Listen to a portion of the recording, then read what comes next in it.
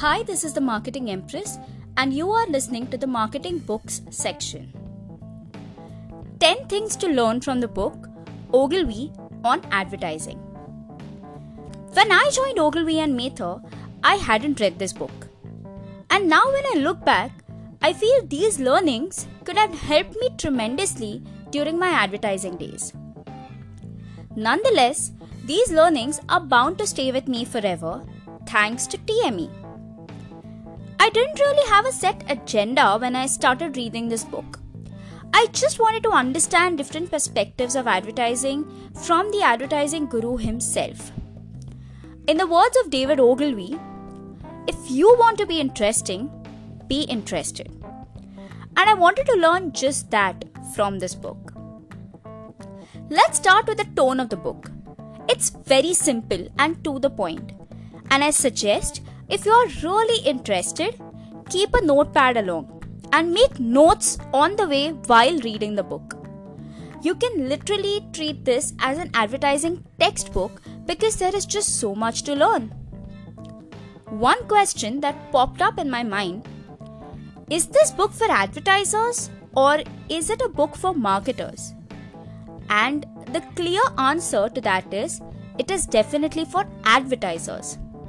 So, if you're genuinely interested in pursuing your career in advertising, this one is a must-read. But if you're looking at a more generalized marketing approach book, then this may not serve your purpose. Anyway, in this particular post, we will talk about my top 10 learnings from the book and understand them better with examples. Number 1. Brand positioning is the key to success.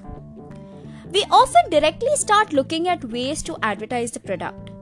What should be the message that needs to be highlighted? But the most important part is understanding the brand positioning. That includes, what does the product do? What does it stand for in the minds of your consumers? Let's understand this through the help of an example. Let's consider Coca-Cola. Number 1 in its category, it's no wonder that the brand's positioning has to be really strong. Coca-Cola has always operated in the space of friendship or joy. And they have made this very clear through the ad campaigns over the years. My favorite being Umeeda Wali Dhoop. Yes, you might already be humming the song in your mind as soon as you hear about it. Second, not every ad is successful. I have experienced this in my advertising career. Whenever the agencies are approached by clients for a pitch, more often than not, you carry your best work along. The one that might have won you many awards. But just think about it. If you carry one of your campaigns that didn't do well, and also highlight the learnings you derived from the same, the amount of credibility that you gain from this will be tremendous. Number 3. Do your homework well. No wonder market research acts as one of the most important steps in building an ad campaign. We need to know our customers, our product extremely well before we can sell it. However, can market research guarantee the success of a brand? It cannot. But can research make your chances better at success? Definitely yes. I remember when I was working at Lowlantas, it would take close to 6 months for a final release of the ad campaign, and most of the time would go into concept research.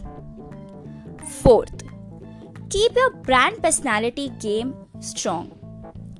Your brand personality defines the degree to which consumers can connect to your brand.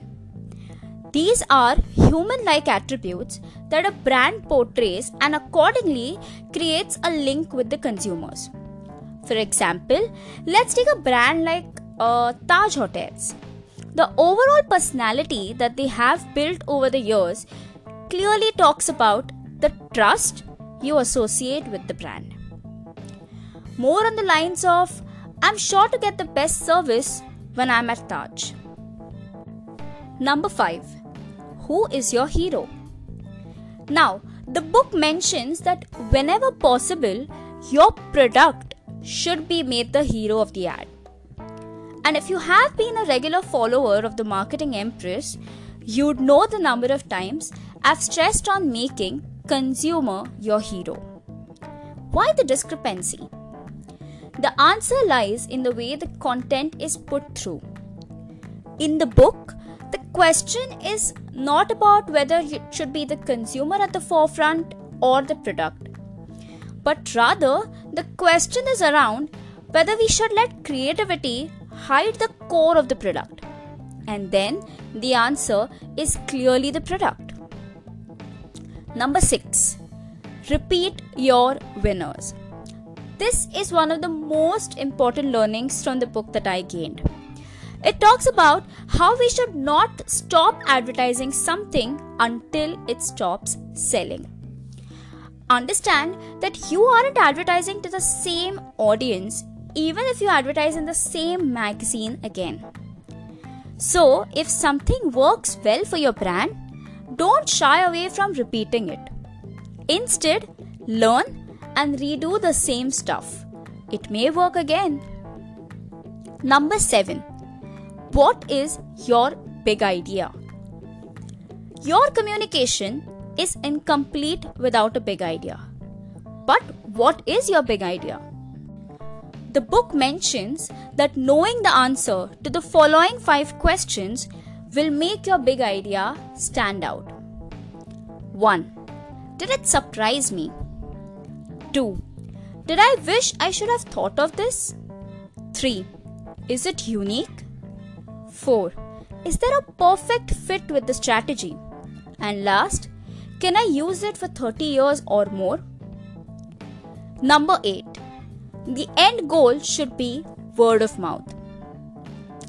They say your product is not what you talk about, but it is what your consumers talk about, and rightly so. If your ad campaign becomes a part of popular culture, there is nothing more that you can ask for. But for that, you need to ensure the perfect amount of buzz marketing. Number 9. Cult of creativity. The book focuses on the basic ideology. If it doesn't sell, it isn't creative. It's as simple as that. The book also mentions the common trend noticed, that brands normally winning at award functions may be different from the ads that have the best results for their clients. And the last learning that we will cover here is the plus and minus factors. The book talks about how difficult it is to point out the exact positives or negatives of a campaign. But one of the most important things to note is that consumers' way of reacting to a specific set of communication is still the same and hasn't changed. They are still likely to react positively to something that they can relate to and negatively to something that is against their set of beliefs.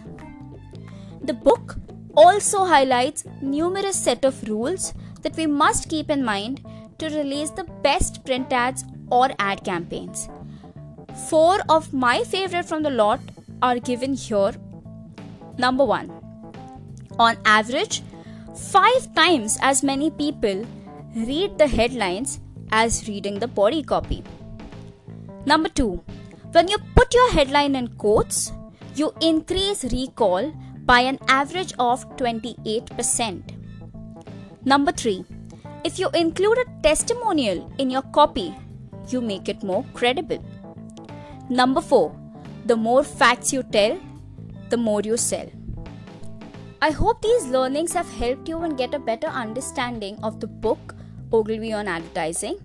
If you want to listen to more book summaries and learnings, please subscribe to the channel of the Marketing Empress on Spotify and Google Podcast.